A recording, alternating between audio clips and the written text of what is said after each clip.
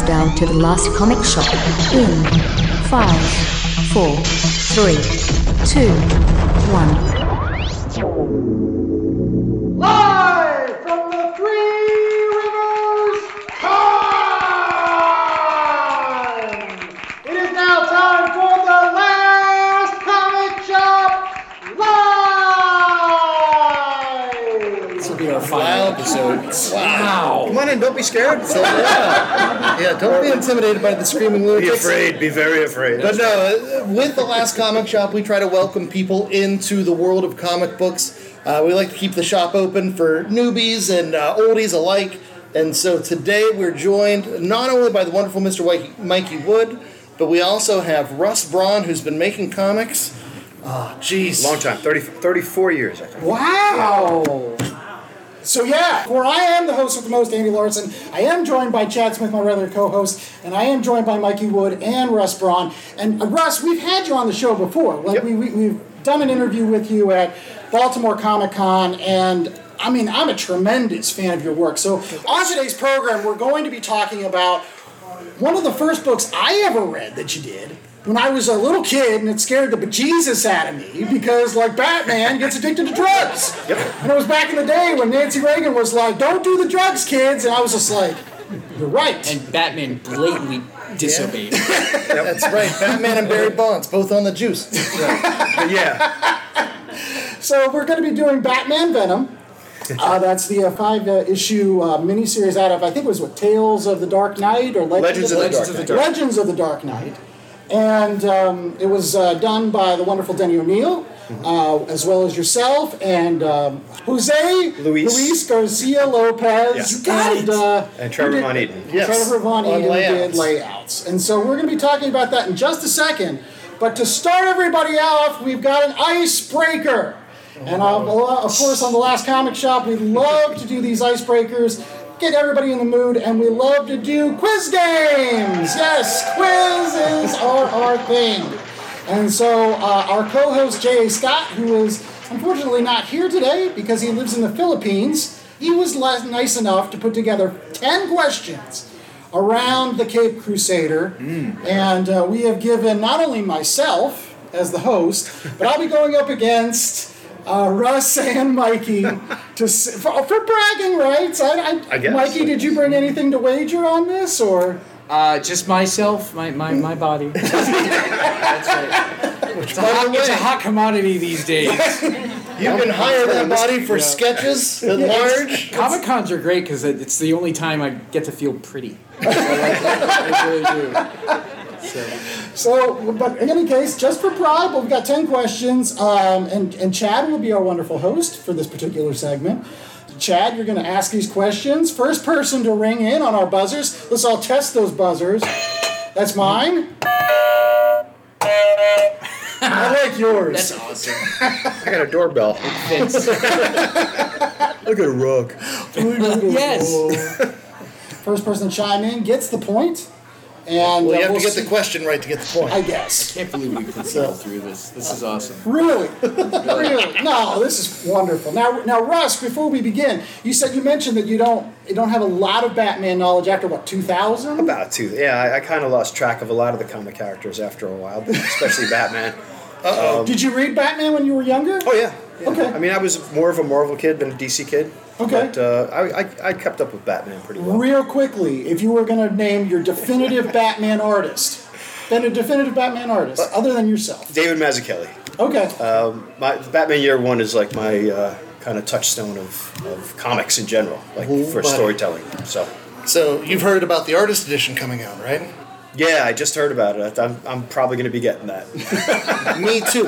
And since we're here at Three Rivers Con promoting the show, we were talking with Wayne Foucher, who apparently knows Dave Mazzucchelli from college. Yeah. Oh yeah, had seen Batman Year One prior to publication. Oh, right, exactly. He went over to an apartment, and that they had all the sketches up on the wall, Wow. and Dave was just like, "Well, this is something I'm working on." Yeah. See, And that's it turns out it was- I almost had to say Frank Miller because Frank Miller wrote it, but he didn't draw Year One. Right. It was Right. Mazzucchelli that drew it. And, Yeah. But yeah, no, it's like I said. I had those comics, like the 4 individual issues, sat next to my desk for like the first 5-10 years. I was drawing comics just to have like inspiration It would just be there. I could open it up at any time for like, how would you frame this sequence, and just like, oh, that's right, he did that. Flip through. So. Wow. Yeah. That's a great master to learn from, in addition to some of the other guys you got to work with. Mikey, what's your definitive Batman? Probably Norm Brayfogle. Okay. Norm Brayfogle was 80, early, like mid to late 80s, and it was very dynamic and super cool. And that was after year one. And then Mazzucchelli, because for me, you had never seen anything like I had never seen. Like I wasn't familiar with Daredevil stuff. I wasn't, I was a kid, but it was unlike anything. It was like Batman as like a detective movie, and it was great. Right? So those two, I would say those two. Yeah, with the Mazzucchelli, I encountered that way too young, and I didn't know why I liked it so much. Right. Like I was like, I didn't realize like, oh, this is a master at his craft, but like. That was great, but for me too, it's Norm Brayfogle. Those stories with Alan Grant beating up street toughs. Oh, where's the love for Jim Aparo? Jim Aparo was a wonderful Batman. He has this one scene, I think it was in an issue that Jim Starlin wrote, where Batman punches one guy, turns around, punches another guy, and the one guy hasn't even fallen yet. Like he punches him and he punches him, and the first guy hasn't even fallen to the ground yet. He's so fast. That was that same era. There was, Aparo was on Batman and Brayfogle was on Detective. So then they swapped. And then they swapped. Yeah, they swapped. But yeah, Aparo 70s stuff is amazing too. And, right? You got to mention Neil Adams because that's like but Jose Luis Garcia Lopez, his own individual Batman stuff is always amazing. Oh my God! If you had any merchandise in the '80s, it still is. It's still now. You pick up a lunchbox and that's his drawing. Yeah. Sometimes it's inked by somebody else, but it's always his style guide drawing. So timeless stuff. Yep. All right, well, let's go ahead and get started with the quiz in the interest of time. We still have a comic book to talk about. So, question number 1, Chad? Okay, so to go along with the Batmania from years past and the Batmania that's going to come out with the Flash movie starring Batman, we have 10 Batman-related questions. Question number 1. Only one of Batman's sidekicks has held both the mantle of Batgirl and Robin. Who's the character? Oh, Batgirl and Robin? Batgirl and Robin. Okay. You first. Yep. Carrie from Dark Knight. Was she Batwoman or Batgirl, or was she Catwoman? Oh no, that's right. I'm sorry. Catgirl. Stephanie something or other. Yeah. Mikey gets the point for Stephanie something or other. Stephanie Brown. She was spoiler or something like that. She was spoiler, and then took over, and then Leslie Jones decided it was too dangerous and faked her death. Leslie Jones from Saturday Night Live had that much power? Was it Leslie Jones who was Batman's... Leslie Tompkins. Leslie Jones. Any real Batman fans are going to be killing us already now. It's fine. So. Wait, I forgot to ask if I should let the guest win. Oh, let's go to the guest. Okay. I found out that the prize is your body, so I'm going to throw this whole thing. So, even if I know the answer, I'm not going to give it. There we go. All right. No, question number 2. What year did Batman debut? And bonus, what was the issue? That would be 1939, and it was Detective Comics 27. There you go. See, look at that. We all knew that one. All right. You did? Yeah. There was supposed to be a gigantic hardcover collection of Detective pre-Batman. Then they never they removed the too racist. Well, there's a lot of Fu Manchu going on. But it looked nice. So, all right. Anyway, question number 3. All right, I'm going to warn you in advance. This one's a toughie. How many actors have portrayed Batman on TV and the silver screen? All right. Just give it some thought. Now including cartoons? No, live action. Live action. Live that action. changes everything. Yeah, live action. 8? See, you have... Are you sure? 8. That's what I'm guessing. Okay, that is not correct. It's very I will close. say 9. You saw me trying to show Russ the answer. 9 is the correct answer. Oh, 9.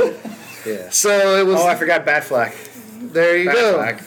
Lewis G. Wilson, Robert Lowry, Adam West, Michael Keaton, Val Kilmer, George Clooney, Christian Bale, Ben Affleck, Robert Pattinson, David Mazouz only played Bruce Wayne on Gotham, and then Michael Keaton came back again. But it all adds up to 9. Oh, my goodness. Look at this guy. Wow. Host with the most, with 2 out of the gate.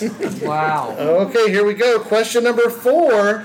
What are Bruce Wayne's parents' names? Mikey. Thomas and Martha. There we go. Why did you say that name? That's right. Crime Alley must pay. Tommy and Marty. Where are the pearls? Yeah. Oh my goodness. Okay, this one is for us 90s kids. Who took over the mantle of Batman after Bane broke Bruce Wayne's back during Nightfall? Azrael. Azrael. Do you know his name? Jean-Paul something or other. Jean-Paul Valley. No, Sartre. And Russ is on the board. That comic would be awesome if it was Jean-Paul Sartre just sitting in a dark room. Existential drinking dread coffee, just turning into a bug. Or no. Like, no, that was, Should I fight crime one? that was Kafka. That's right. That's coffee. You got me. Oh yeah, Gregor Samson. That's right. Okay, so that point goes to Russ. So far, we're halfway through the quiz, and we've got Mikey with 2, Russ with 1, and Andy with 2, so it's anybody's ball game. Oh, God. Or anybody's bat game. All right. Or which side of Two-Face was burnt by the acid? Oh, Mikey. Left. The left side is the correct side. Good job, Mikey. wow. All right. What type of car was the Adam West Batmobile based on? It was a. You told me this. Is there a timer? No. We'll give him a Lincoln Town Car. 3, 2, 1. No, not Lincoln Town Car. It's a Ford Galaxy. It is not a Ford Galaxy. It's not, no? Like a Futura or something. A Lincoln Futura. Russ Brown with the point. I forgot that. Nice. Futura. There you go. There you go. Did I say Ford Galaxy? It was a hatchback. I thought it was a Lincoln Town car. No. It was a modified. What was the guy's name? Oh, I should have written that down. Which one of these actresses has not played Catwoman? Michelle Pfeiffer, Eartha Kitt, Julie Newmar, Uma Thurman, Halle Berry, or Zoe Kravitz? Uma. Uma. Oprah? Uma. Uma Thurman. I can't get the Catwoman question wrong. There you go. Yeah. All right, so that goes to Russ. That brings Russ tied with Mikey for the lead. Wow. 3-3-2, and I must have missed one along the way. We'll have to go back to the tape and figure it out. Which member of the Bat family was the first to be killed? Was it Alfred Pennyworth, Kathy Kane, Earth 2 Bruce Wayne, or Jason Todd? Alfred Pennyworth. That is correct. 1966, he was killed off, but then with the success of the Batman TV show, they had to bring him back, so he came back in 1968. He was originally like a porker, wasn't he? Like he was a big dude. A little insensitive. You've got several larger sized co-hosts here. And then they cast what's his face, and they had to thin him down a little. Yeah, bit. he was a little round British man, and then he was a skinny British man. No bat shaming on this. That's right. Bat shaming. But with that and my inability to keep track of the numbers, we're now tied 3-3 between Mikey, Russ, and Andy with 2 questions to go. Which of Batman's rogues gallery have had their own movie? There are 3 correct answers. Got to get them all. Wow, have had their own movie. Had their own movie. Joker, 1, Catwoman, 2. and Mr. Freeze. Mr. Freeze is not the correct answer. Anybody else, Russ? Joker, Catwoman, and Harley Quinn. That is correct. Russ takes the lead. Right. Okay. This might end badly because we have another question. All right. And we'll just make this question 2 points. Okay. That way we get a definitive winner. Math. So, final question in the quiz. In the first appearance of Batman in DC Comics, which other Batman cast member also debuted? Alfred Pennyworth, Julie Madison, Thomas Wayne, or Commissioner Gordon? Commissioner Gordon. Gordon's alive. He gets it. So, Andy, the gracious host that he is, has swept in and won the quiz. We let him win. What are you talking about? And that was back in the Andy. day when Batman gave no shits about killing people. He was just like throwing them out of windows and he did. Shooting him with his bat guns. He did. He was ruthless. He was a vigilante. Well, thank you Okay. for all our quiz participants. I hope you had a good bat time.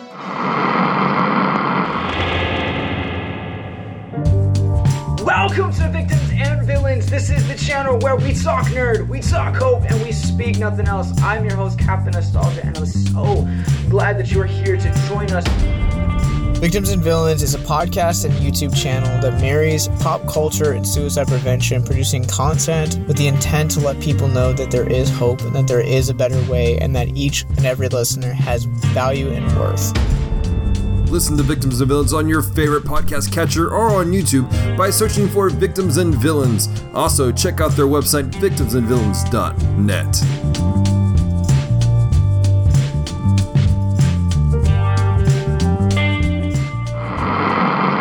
Hi everyone, I'm Nerd Bummer. And I'm Tactic, and we're two of the hosts of the Online Warriors podcast. Our podcast started as a way for three best friends to keep in touch and discuss their nerdy hobbies like movies, gaming, tech, and more. Since then, we've grown into a great community. Every Wednesday, we chat about the latest nerdy news before getting hands-on with our weekly nerdy adventures. And don't forget our high-stakes trivia game. Come join the fun at onlinewarriorspodcast.com and every major podcast platform. And now, back to the show. Same bad times. No, that's not it. Okay, what's next? Okay. Now on to the real business. Well, now that we're done with the Bat Quiz and the host with the most has taken it, we are going to now talk about the comic book at hand, which is Batman Venom, which my son Jacob was like, is that a Marvel DC crossover? And I said, no, unfortunately. But it should be. Yeah, It should. There's a sketch idea. Yes, because especially when I showed him the cover with Batman grinning maniacally, he was like, oh, does he have the symbiote dad? And I was just like, no, but that would be a very cool story, Jacob. But long story short, on today's program, we're going to be talking about Batman and Venom because I feel like it is a wonderful story about Batman that, again, we're here to dispel some of the rumors of it being a Batman Marvel crossover. So let's go ahead and get started with who did this book. I think we talked about that before, but again, we'll get it right from Russ because I think it's a great place to start off with this particular story. So how did you get involved with this particular project? Well, I was just starting out at DC. I had done a couple of small projects and was introduced to a couple of different editors. I'm going into all the details about the other projects. Just say that Batman came across my desk, and the editor was Andy Helfer, and he said, yeah, let's get you on this. I'd done a Justice League issue for him. The Date with Density, one of my favorites. Yes, with Guy Gardner and Ice going to the Ice-Capists. And it was a lot of fun. And I was really learning how to do storytelling on the fly because I love comics. I could understand comics and read comics as a kid, but I'd never really done a whole lot of my own storytelling. I started out working over Carmine Infantino's layouts. The Justice League stuff was done with a Keith Giffen visual script, and then the actual script with it from James DeMatteis. And so the Batman stuff came, and I was going to go ahead and do it myself. I started working on it. It was a Denny O'Neil script, and it's kind of a pulp style story, you know, with a more modern twist on the steroid stuff, you know. Right. But so I started drawing it. I wasn't feeling it. I worked up for about a month, and I got 14 pages done that I wasn't really thrilled with. The editor said, you know, I like it enough. We can get a good inker. That's why we kind of started already thinking about Jose Luis Garcia Lopez at that time. Okay. And but then I said, you know, I would rather we work with a layout guy so that I could learn how to do this properly. I don't really like the way it was coming out. Nothing was fitting properly on the page in my mind, you know, because I was trying to draw right on the boards without doing preliminary stuff, you know. So we got Trevor Von Eden to come on and do some layouts. Okay. And I would work over his layouts and then pass them on to Jose. And we became like a three-headed monster. That's awesome. So. Trevor Von Eden's one of those artists. He kind of disappeared from view for me. I remember him being big in the 80s, and I don't know what happened. I always loved his stuff back then, so I was really thrilled to get to work with him. I wanted, because I'd worked with Carmine before, and Carmine is a big Batman artist, too. Okay. He was actually drawing the Batman newspaper strip at the time, and he couldn't help because of deadlines. But I had said, can we ask Carmine if he'll do the layouts? Okay. When he wasn't available, Andy mentioned Trevor, and I said, oh, that'd be great. It'd be really good. Now, it's worth noting, too, this story came out in 1990. Yeah. Which, as we alluded to earlier, that first Batman movie with Michael Keaton comes out in 1989. Yeah. That is Batmania all over again. Oh, What were you feeling as an artist, cutting your teeth on Batman when everyone is looking at Batman at that time? I was very fortunately not afraid because I was a Spider-Man fan. I didn't know as much about Batman. I was a Marvel guy. So Right. I'm getting all this work for DC, but it's not as much pressure in a way because I didn't feel the responsibility beyond doing a good job. Right. You know, I didn't feel the personal, like, oh, this is my special hero character that I can't mess up. You know, if I'd had to draw Spider-Man at that time, I probably couldn't do it. I don't even know if I could do it now. But Batman, I was like, I'll jump in. It's dark. I can have fun with it. You know. So. And we're all still waiting for your Spider-Man 70s book. That's true. Marvel, if you want to get on that. Oh, yeah. If you've He seen does Russ Marvel. Brown's He does a sketches. wonderful 70s Spider-Man. So now, out of curiosity, as the fact that it was 1990, how was a collaboration like that done? Was it all done through FedEx packages, or did you meet together at all? Or? We did meet. We were actually all New Yorkers at the time. So living in Manhattan, I would bring pages up to the office, and then I would hand them off to whoever was doing them. And we also had Willie Schubert, the letterer. This is in the days where it went from penciler to letterer to inker. Okay. So Willie would letter right on the boards, and then we'd hand it over to Jose. But in our case, Trevor would bring the boards into the office. I'd go in, pick them up. I'd pencil over everything, and then bring them back in for Jose, or actually for Willie to do his inking.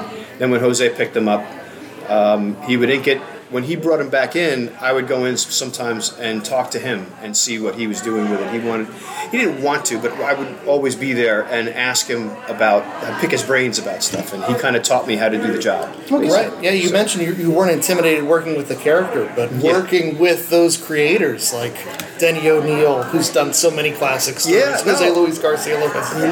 But I was a kid. I didn't know to be scared at the time.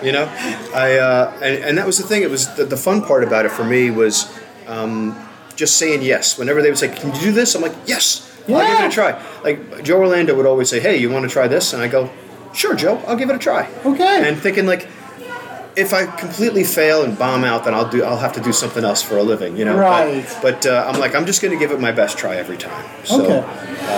And you did mention that you didn't really get to interact too much with Denny O'Neil because again it was more about the editor and he would give you the script pages. Denny had written the story already. The scripts were done, and then Andy would farm everything out to everybody. So all the rest of us we would meet up, but Denny was actually an editor at DC at the time too, so he was busy doing other books. I mean, he'd written the story already. I found out later that he was very happy with the way everything came out. But we actually made some changes to the story along the way. Okay. Surprise, Denny. But yeah, with the editor, in fact, of all people, the letterer pointed out kind of a problem in one of the last issues, that the death trap really wasn't too deadly. I thought the same thing, so we added a little line of dialogue here or there, or did some changes to the drawings too. So I made sure that the tower, basically the tower that he was in, he couldn't get out of. He couldn't escape before the water would come in and drown him. Right. But he's there prying the bricks out of the wall to weigh down. He makes this whole contraption. Yeah, like a table and I said basically, well, if he's prying the big blocks out of the wall with the weight bar, why does he just go through the wall? So it's just like, I need to have enough bricks to weigh this thing down to pull the door up. I was like, but you can go out. So there's a big hole in the wall now. I just said, can we add the line steel reinforced for the tower? So it's like, it's stone inside of steel, kind of thing. Why would you do that? But it's just, I don't know. You said your editor was Andy Helfer on there, and Andy Helfer is a heck of a writer too. His run on Shadow is utterly bonkers and one of my favorite books. Absolutely, that he ever. One of my favorites too. Yeah. Oh, if you haven't read it, it's so wonderfully bonkers. Now, do you find that it's easier, or maybe it just depends on the person, an editor being a former artist or an editor being a former writer, which is something that I was I'm trying to think curious. if I have any editors that were former artists. I don't think I do. I just former writers, or actually not former, but current. Oh yes, I guess we still. Usually, you're not really supposed to work as an editor and a writer at the same time. Right.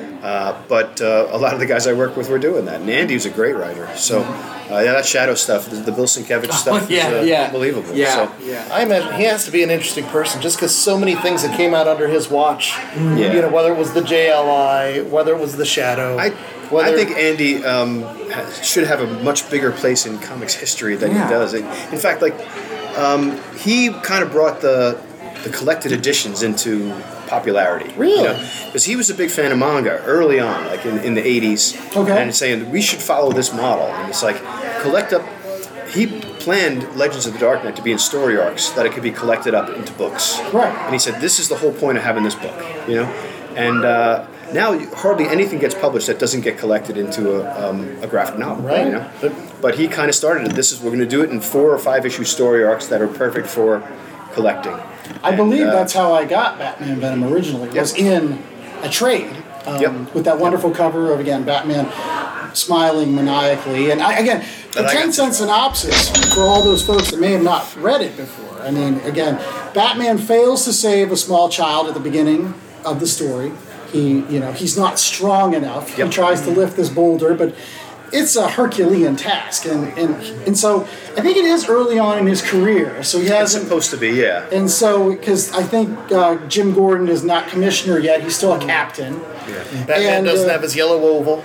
And he goes and he meets with the dad of the daughter that he failed to save, and he tries to get him on pills, which was kind of weird because I was just like, dude, he's like, oh well, my daughter died, whatever, and I was just like, that's World's Greatest Detective. That should have been red flag. Red flag number 1, that this guy wasn't really upset about losing his daughter. Dr. Porter. Right. Is like a mad scientist kind of guy. Batman comes to see him to tell him, I failed to save your daughter, and he instead goes on about how, I think he says something about she was weak. Yes. Right. And I can't stand weakness, and this pill will keep people from being weak. And yes. And he tries to tempt Batman with these steroids, and at a time when Batman felt like a failure and a weakling. Right. So, And eventually it works. I mean, eventually he goes back to his Batcave. He tries to lift weights and hurts his shoulder, and then goes and gets into a fight with this big tough guy, and he's just really feeling down. He's at a low point, and he goes and he gets these pills and he starts taking them. And he starts going crazy, just absolutely bonkers. Just, he doesn't wear his mask anymore. He's just walking into bars and just beating up thugs. And he dismisses Alfred, and eventually he's like, no, this is not. Well, it actually takes the Dr. Porter character asking him to go kill Commissioner Gordon. It makes him go, oh, okay, well, maybe I've taken a step too far. And decides that he's going to try to stop this guy in this General Slaycroft, I think that was his name. Yeah, General Slaycroft was. And eventually ends down in Santa Prista, which is... Santa Prisca. Prisca, where it's actually where Bane comes from eventually. But this general guy's trying to put together this big army, and he gets himself off the drugs and goes down there and fights them, and... Fights the sharks. Fights the sharks. Without a shirt. That's right. An homage to the 70s Neil Adams escapade. That's the 10-cent synopsis. Chad mentioned the there's no oval around the bat and things like that. Now, when you come onto a book like that, did they is that part of the script? Do they specify this is early on in his career? He doesn't look like this. It was mentioned. I know. I started my first 14 pages that we threw away. I wanted to do Mazzucchelli style Batman, like the little short ears, and like the cape is really leather and stuff like that. So I was drawing it, trying to draw rendered realistic stuff. Okay. And so I kept that over the Trevor Ruffs, So, but then Jose came on, and Jose made it classic Batman that was perfect for the story. So he made a lot of changes to the design that I had. But we kept the bat symbol. It was supposed to be an earlier version of Batman. They didn't go into detail about is this the first year, second year. We just kind of kept it really vague. And which is important. I mean, it was easier to do back then too, because technology is going so fast now that they weren't on cell phones back then. There's a scene where Batman punches his fist through a phone booth, and you're kind of I'm humming hard kids don't know what a phone booth is, Right. It's sad. Is that a quiet box where you go to make a cell phone call? So. Oh, that's that thing from Doctor Who. It's not. It's the thing from Bill and Ted. I was going to ask too, anytime you're creating original characters like Dr. Porter or General Slayground or whatever his name was, Slayground. Slaycroft. Yeah. Slaycroft. Are you ever tempted to like call up a buddy and be like, "Hey, do you mind if I use you as evil mad scientist?" You know, or- I should, but I never did. I was always uncomfortable doing it because photo reference is a great thing to use. Right. I just never bothered doing it, and you make up characters as you make them up. You know, and these guys were just kind of like not even really described. You just kind of did what you wanted to with them. Okay. You know? So. Well, it's a good question, though, because, again, you were one of those guys that really does like that photo reference. I mean, you used to talk to me about, like, the fact that you used to go to libraries, and that's, how does you draw on Oldsmobiles? That's how you look at... I actually hate photo reference, but sometimes you need it. Right. I mean, especially, like, cars, buildings, especially certain buildings, you know. Don't make up the Empire State Building, you know. You could probably use a photograph to like, get the idea of it at the very least. Right. But cars, too. I mean, I did, how do I say that? I made up a bunch of cars in this. Do you keep sort of like a digital morgue or anything like that, or do you? I do. I have files for each comic I work on. I have like a reference file of stuff like, and it'll be titled that, like for whatever book, like Boys Ref number 1, Boys Ref number 2, kind of thing. And so I definitely had that for this. Is there a particular issue from this 5-issue run that you feel, I don't know, like that was, I don't want to say the best one of the 5, but this was the one that you spent the most time on, or you thought about it? It's really hard to say. I mean, the last issue is I mean, I was really doing it almost pretty much on my own. Like Trevor hadn't done a whole lot on that one because I kind of got my feet under me pretty quick. Right. But so that one's kind of near and dear to my heart because it was like visually it felt like I was coming into my own. You know? And so that might be the one. That's where I got to do this whole sequence. We have a picture of it looking up where Batman escapes from the death trap and then fights off 2 of the guards, and I pretty much got to do that whole sequence myself to kind of retell the story. So that's awesome. That's great action in there too. And that's all my thing there. One of the most famous panels from the issue you're talking about is the one where like you get to see the scene where Batman could take the pills. Like that's why they put him in this death trap, to get him to take the pills because they're going to be super addictive. You're never going to get out. You're going to be my slave forever. And turns out like he's there and he's like, I can do this faster. But then he remembers when he was in the Bat Cave and he looks like this monster with froth. I mean, how did you come up with the visuals for that? Like the monster froth thing? That was all. That was similar to things that I would draw. I would draw these monster characters called the mouth heads. Okay. And their hands were always these knurled kind of things. The idea was a concept was in college, and there were all these yuppies around, like horrible people with all they cared about was money. Greed was destroying them, making them into monsters. Okay. So meanwhile, but the stress of that job was making them, the teeth were growing behind their heads and their hands were getting like arthritic. And so at one point when the teeth grow to a certain point, the face flaps up and it's just a big mouth and that sounds terrifying. Yeah, committed like a kind of, raving maniac suicide, Okay.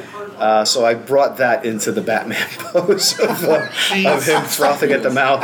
I was just thinking of that when I did it. So. And I can definitely see as I'm flipping through one of the pages there here. He is now. There's you got frothy Batman here, and definitely the Mazzucchelli influence. Oh sure, yeah. In some of these Batman when poses. the drawings of Batman were far away. Right. He didn't have to put all the muscle detail in, and that felt more Mazzucchelli, the open Alex Toth, Dave Mazzucchelli feel. Well, your style is one. You have such a realistic bent. Yeah. You can like see the textures in there. Although when he's in monster mode, that's classic. Bulging muscles, frothy. Yeah. But no, that's the funny thing. The story did require bulging muscles to be on steroids. So I didn't get to do my Mazzucchelli thing that I wanted to do, which was like, there's a guy in like long underwear. Right. You don't have to do all like that. Both worlds here. So we went from that to the Bat Hulk. I just like Batman. He's locked himself in a room for a month, and he comes out, and oh my goodness, the beard and the hair. He must get haircuts every other day. I remember reading this monthly, and I was so glad that he didn't get out of it by some ridiculous kind of bat gadget, or he just happened to have some sort of thing in his belt or some kind of like, you know, it was sheer force of will and sheer, you know, that Right, was it, was, really, it wasn't the Adam West Batman. where he right. Like, With He Dana didn't have drug from out of- repellent. Although Yeah. he does fight the shark. The He does fight a shark. anti-addiction pill. Yeah, but he didn't have the bat repellent in, That's that, right. in, the- in That's that true. scene either. So Well, I will say this: the great thing about that other issue with him, you know, getting off the juice or whatever is it's counterpointed with, you know, the scenes of General Slaycroft's son turning into the monster. Like for every panel that now did Denny like write it that way, that it was supposed to be like a counterpoint? oh, between definitely, the two? yeah. There was supposed to be a you know, you flash back and forth to see like what's happened to Timmy. Okay. Old Timmy Slaycroft, and Timmy was a nice character at the start. Like this, it's only 5 issues, but it's like it almost feels like a year worth of comics. Like the amount of stuff that he packed into the story. But yeah, Timmy is like a disappointment to his dad because he's not like a hardline, tough military type guy. He's just a kid, right? Like a teenager, and so he actually kind of helps Batman at one point a little bit, and then because they can't get Batman to be their assassin, they, for whatever reason, decide to do an experiment on Timmy, and they do more than just drug him.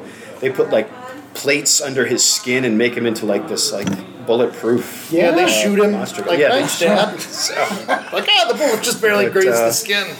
But it's all setting the table for eventually what they would do with Bane. Honestly, like I mean, all of these ideas, like the Venom, that's the same serum that Bane uses. Santa Prisca. Santa Prisca is where Bane is from.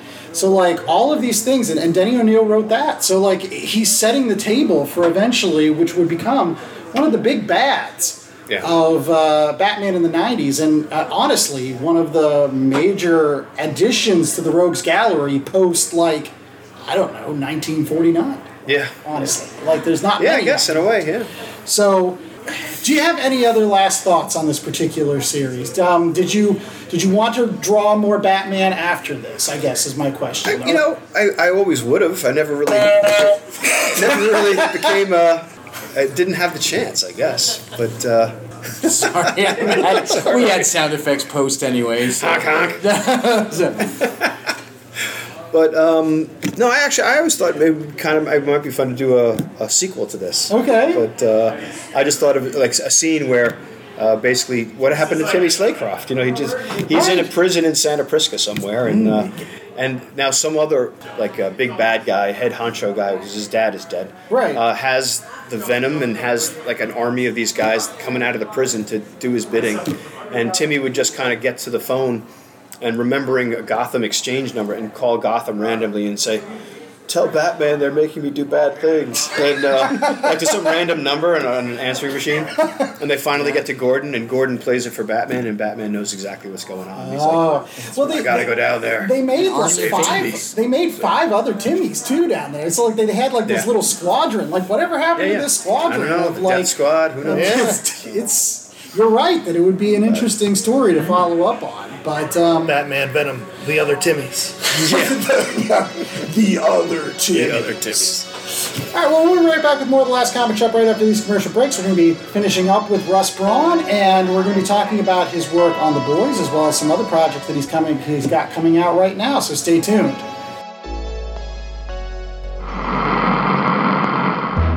Hey, it's Mikey Wood, frequent Last Comic Shop guest and collector. And as a collector, I'm always in need of boards, bags, long boxes, and more to house all those comics. That's why I use promo code LCSPOD to get 10% off my orders at bcwsupplies.com. Not only does it get me a discount on BCW's already low prices, but I know using LCSPOD at checkout is another way I can show my support to the Last Comic Shop podcast and their continuing mission to bring fans together under that big comic book tent. So if you're in need of comic book supplies, head out to bcwsupplies.com and use promo code LCSPOD today. That's LCSPOD. Do you like comic books? Do you like comic book movies and TV shows? How about movie and TV reviews? If I just described you, good news! You can get all of the movie and TV reviews you're looking for with a good dose of witty banter and fun thrown into the mix by checking out Paperweight Entertainment. Join Derek and Ian every Friday for TV reviews on the Paperweight Entertainment podcast, and join Ian and Colonel Bob every Wednesday for the Silver Screen Scoundrel movie reviews. Find out more information about both shows at paperweightentertainment.com. All right, we're back with more of The Last Comic Shop. And we're here with Russ Braun, and again, we're going to be talking about some of his work that's been ongoing right now. A lot of folks know you from The Boys. I know that it's just massively popular now. Can you get just real quickly how you got involved with The Boys? I don't know if we've ever talked about that. I don't know if we have. I've been friends with Garth for a long time. I met him and Steve Dillon back in the early 90s when they started coming over to do conventions. So we never worked together, but I left comics to do work for Disney for a while. Right. I went to a convention down in Florida when I was down there working for Disney and saw Garth. And we caught up a little bit and joked around. And he said he was moving to New York. And I said, well, next time I come up, I'll stop by. We'll see you. I moved back from Florida when Disney closed the studio, and I got in touch with Garth, and we started just socializing. We would hang out and see each other every Friday at this bar with a bunch of other comic guys. And it finally came up once I started doing work again. We were going to do a war story together. Okay. And we started doing that. It went really well. The Boys was having deadline trouble. All right. Quite often, I mean, they had like different fill-in guys come in to do an arc here or there. And but I don't even know the details behind the scenes. It's a whole big mixed-up thing. But long story short, he said, would you want to do an arc of The Boys? Okay. And I said no. And I said, no, I don't want to do it because it was my favorite thing he was writing at the time. Right. And it was creator-owned. And so it's like there was no winning it for me. It was like if I do a good job, good for me. I get paid my normal work-for-hire rate. Right. If I do a bad job, I ruin my friend's best comic, maybe ruin my friendship, and ruin my favorite comic that I'm reading at the time. Okay. So, but he said his line was always, "What's the worst that could happen?" And I just told you what the worst that could happen. But so I said, I'll over the weekend I'll draw Butcher. I'll see if I can get into the character or whatever. And I did 3 or 4 drawings of Butcher that were terrible. He looked like a linebacker, like just. And with for whatever reason, like a very short head, like a squat little head. Okay. And I'm like, I got to give him more hair or something. And I did this drawing of him from the side, of him just looking up slightly with a slight smile. And I realized, I got the character. It's like he's always 5 steps ahead, 10 steps ahead of everybody. And he's got this little smirk in his face, like, I've got you, you know? Yeah. And I'm like, all right, I can do this. I told him, I said, all right, fine, I'll do it. I was actually working on another war story at the same time. So I was doing 2 books at once to get it done to meet the deadlines, which were already really tight. Was that Night Sisters or Night Witches? The second one, Motherland. Okay. And this is where I was first starting to do my thing where I just did pencil instead of inking it on top of that. So, and it made it a little bit faster. The Night Witches deadlines were a little bit further out, so I jumped into The Boys first and finished the Night Witches a little bit later than that. But yeah, it was 4 issues. It went really well. I enjoyed it. It was great. And I was like, well, thanks. This was fun. And then they were like, can you do the next story arc? And I was like, all right. Yeah, all right. I'll do it. Just like Dr. Porter. It's one thing of pills. Yeah. So we bring you back in for the next round. But no, it was because it's a great book. It's really well written. It's great stuff. Great characters. And the whole time I was doing it, I'm like, well, when is Derek, the original, the co-creator, coming back? And they didn't know, they didn't say, and I kept going until I got pneumonia. And because the deadlines were insane. I mean, I was doing pretty much 3 weeks to crank out a book because it was so late by the time I got it. And the next arc was done by John McCrae, the World War II stuff. And then I came back on and pretty much finished the whole run. So it was like 16 issues in a row. I'd never been a monthly comic guy. I'd done full story arcs, but so that kind of was like, again, trial by fire to get it all done. Very cool. And that's the basic story of my time on the That's crazy. So, what's it been like watching that blow up? And you obviously have gone back with things like Dear Becky. Seeing your work translated into... It's great. I mean, I think the show is great. It's a totally different beast. They're beastly, both of them. But it's amazing to see it, and especially some of the characters. I said, like they seem like they've just walked right out of the comics, like a scene I drew, and there it is on the screen. But I'm not going to sit here and be like, all sour grapes and stuff about it. But I wasn't the creator, so I get no part of any of it. It's just. But I'm still proud of it. I said I'm like their. I got to meet some of the cast at a convention recently, and I told them that I was their comic stepdad. So. And then I said, well, actually, if you think about it, I'm a pretty bad stepdad because I killed almost all of you, So, and as I say, well, Derek created you all, and I killed you all. So. Well, speaking of that, did you have a particular character that you loved to draw, like out of the boys, Well, yeah, I mean, all of them. But Butcher is the easiest to draw. Okay. Because I get into his character right away. But Frenchie and the Female were my favorite, little side. That was like their own little story in the middle of the story. So that's why they were my banner when you come see me at a convention. Yes. That's them. So now, I usually like to ask this just, is there a dream project that you haven't had the chance to work on that you would love to one day? If you were just given carte blanche and you could, are you a writer? I mean, do you dabble? Yeah, I do. Actually, so probably the main answer would be I would want to do some of my own stuff. I have a couple of different stories in the works. But that's the real test. That's, again, it comes down to comics is about fear. If you're not afraid, you can do anything. It's like, you think about it, because it's only a comic book. You can do another one next month. But you put your name out there on something, and especially if you wrote it yourself, you feel like you're going to be judged. And the internet is so kind. Yeah, they're great. And so many people just it's not like you drew something weird in one issue 15 years ago and nobody keeps remembering it and bringing it up every 5 minutes. Joe, no, I don't even know. I'm just making it up. But yeah, no, I would do something on my own. But of course, a Spider-Man miniseries would be amazing to do. Whether it's the 70s thing or not. But I would like to do a classic throwback miniseries of untold stories kind of thing. You spent so much time with that 70s Spider-Man. I don't know if everybody that's listening to the last comic shop, go and Google it, try to find these issues. He basically recreated the Rogues Gallery using popular actors that were in movies and TV shows at the time in the 1970s and saying who would be cast as Mysterio? Who would be cast as Kraven the Hunter? Who would be the Dr. Octopus if there was an actual 70s show that had gone on for an entire season or 2 seasons.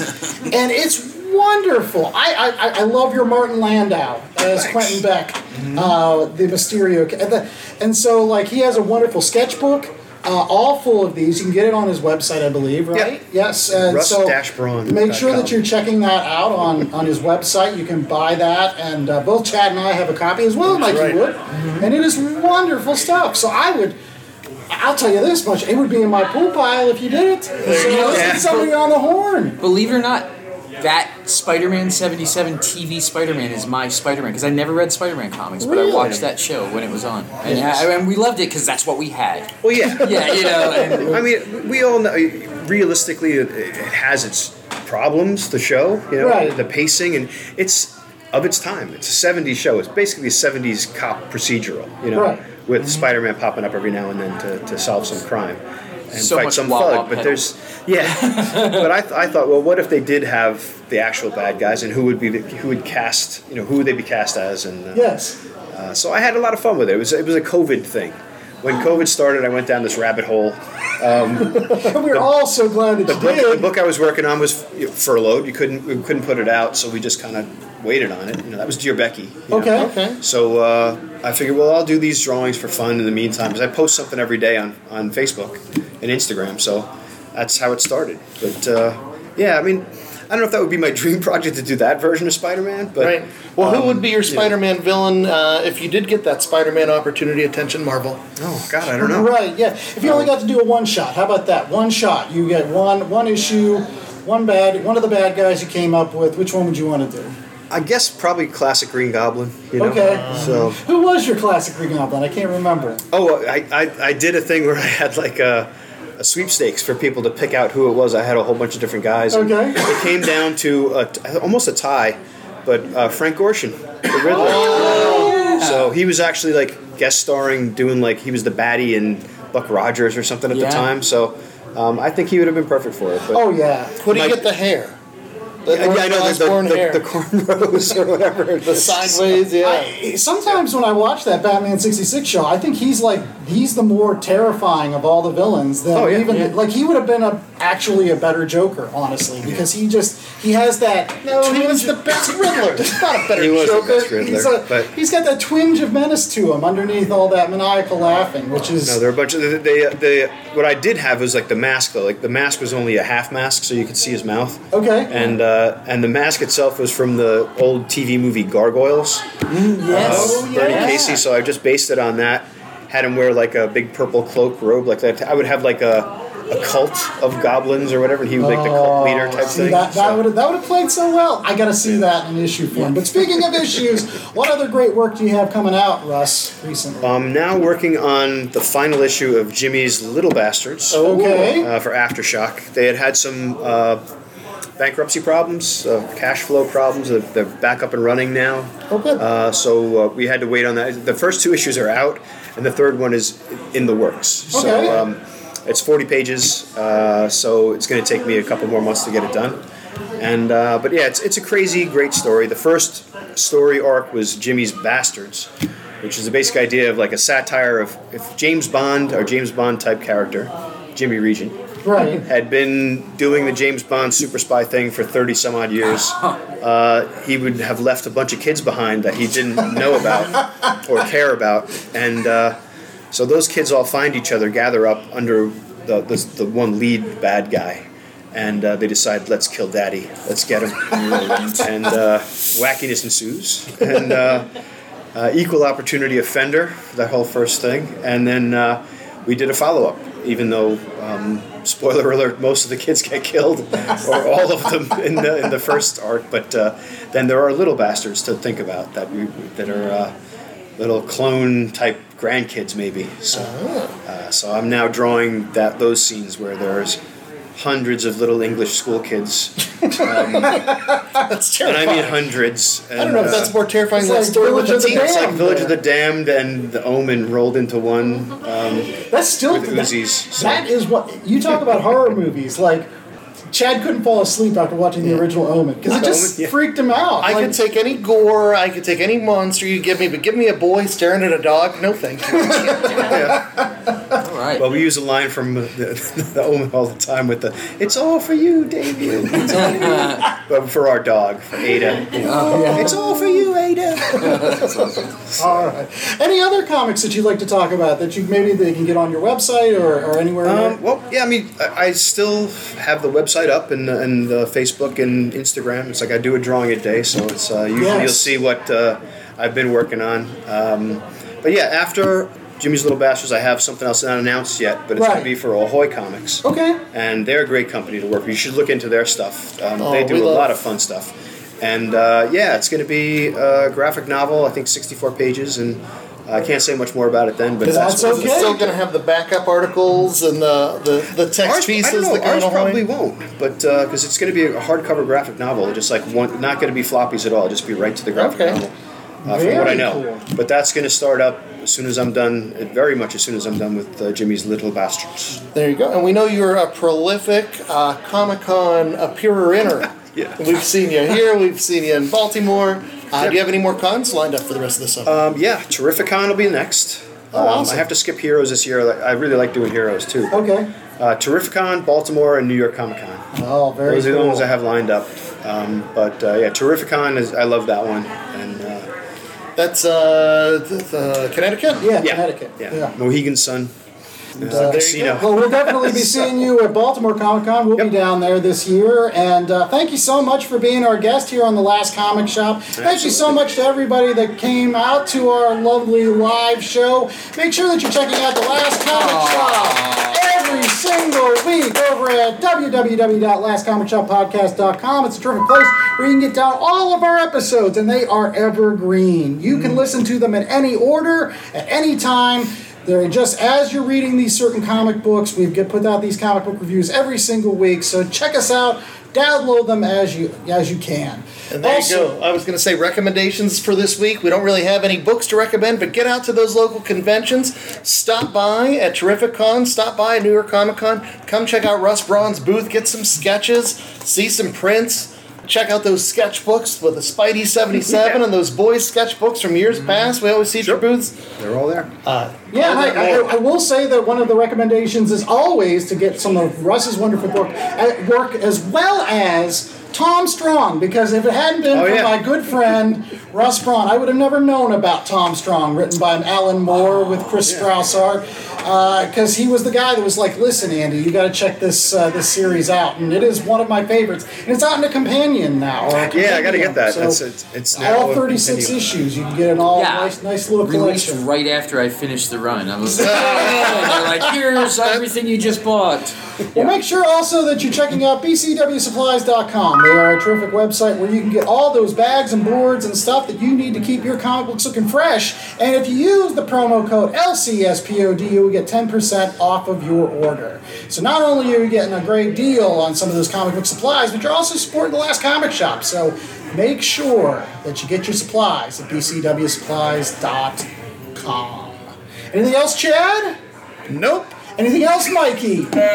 Oh, brother. Thank you so much, Russ, for being on the show. And until next week, I was the host with most, Andy Larson. I was joined by Chad Smith, Mikey Wood, and the wonderful Russ Braun. Check out his website at russ-braun.com. There you go. And until next week, stay safe, stay conning, and remember that I don't have a dad joke this week, because usually I have them all written down, and I didn't bring that. I didn't. We're all the better for it. And make sure you Thank you, everybody. Make sure you join Three Rivers Town. Thank you, Three Rivers Town, for having us. Check Russ's Facebook and Instagram for those sketches, too, every week. Friday sketches, daily stuff. Frankenstein Friday. Frankenstein Friday. Love it.